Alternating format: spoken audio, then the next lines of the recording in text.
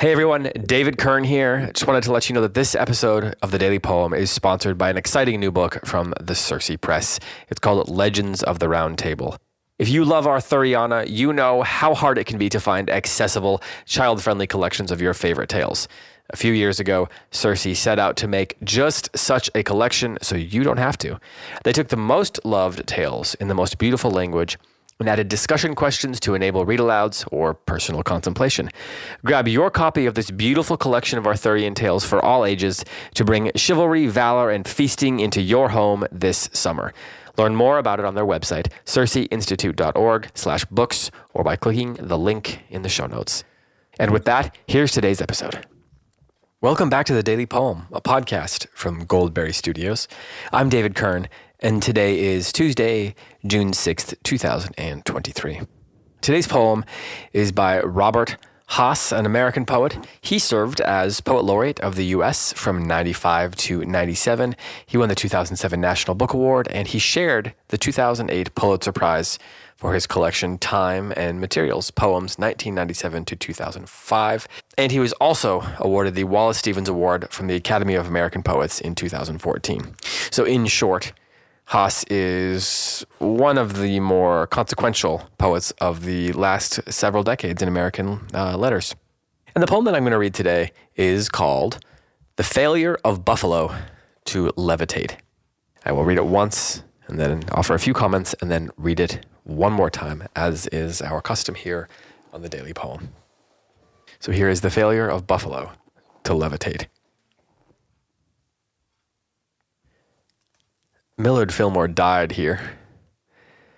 His round body is weighted by marble angels. He lies among the great orators of the Iroquois. Paint does not arrest the trade book houses in their elegant decay. They peel like lizards in the dying avenues of elm. Gentle enough, night drifts above the yellow bursts of aspen in the park. Something innocent and reptilian suffers here, cumbrously. The souls of the wives of robber barons are imprisoned in the chandeliers. This poem was published in 1969 in Poetry magazine. So it's occurring to me now that he was only, 28 or so when this poem was published. He's 82 now. He's born in 1941. So it just goes to show the length and breadth and quality of Robert Hass's career. This poem is noticeable at first for its the title, right? The Failure of Buffalo to Levitate is a humorous, eye-catching title. You assume you're going to be reading something sort of wry, maybe even a little bit ironic. And in a way, this poem certainly is that. But then the first line brings you out of what you think that title is going to be. It sort of recontextualizes it, right? The Failure of Buffalo to Levitate brings to mind the idea of, well, the animal, a bison, trying to float or levitate or fly. But then in the first line, we're told that Millard Fillmore died here. So he recontextualizes it. He puts us in a specific place, that here being Buffalo, New York.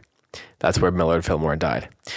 His round body is weighted by marble angels. So, angels, of course, being something that perhaps whisk you off to heaven, but also that perhaps stand guard at your tomb, at your mausoleum, at your final resting place. And then he returns us back to an older version of the word buffalo, I think, by bringing back the Iroquois, the great orators of the Iroquois. He lies among the great orators of the Iroquois, Millard Fillmore does.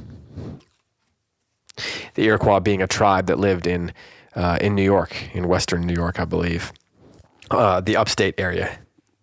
My understanding of the Iroquois, which is very limited, is that they were a pretty socially, politically advanced group. There were a number of tribes in that area that up to the American Revolution had formed like a treaty of sorts, and they worked together.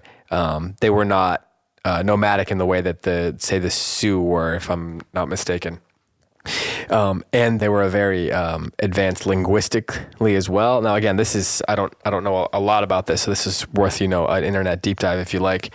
But I think even if you don't know a lot about the Iroquois, you can appreciate what this poem is doing, because I love the way it plays with our expectations for terms like buffalo or the notion of levitation or angels. All these different images and words are connected from the first line to the last line.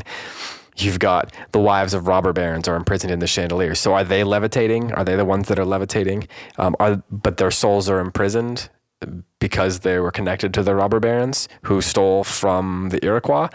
And ultimately, it's a poem that, in that final ending, echoes a sort of hauntedness that is throughout it. We have the trade book houses in their elegant decay, which peel like lizards in the dying avenues of elm. And night drifts above the yellow bursts of aspen in the park as something innocent and reptilian suffers here cumbrously. Cumbrous being a word that you use to describe something that is hard to handle, largely because it's large. Its size or weight makes it difficult to handle, which of course, a buffalo would be. And I think what works about this poem is that it's still haunting, even if I don't know a lot about what he's alluding to, the history, say. I don't know a lot about Millard Fillmore, to be honest. Only a little bit. That he was a complicated guy that had a complicated presidency. It was some, at best, complicated views living during a complicated time. I don't know a lot about the Iroquois. I don't know a lot about the evolving nature of Buffalo as a city, or even who the robber barons might particularly be referring to.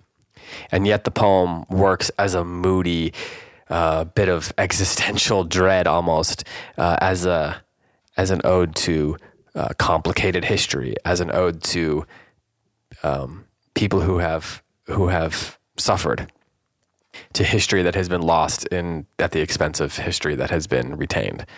All of those things are hovering over the poem, I think, and so much more. And even though I don't know the specifics, as with so many great poems, there is a specificity that is felt, and that feeling is what gives the poem so much pathos.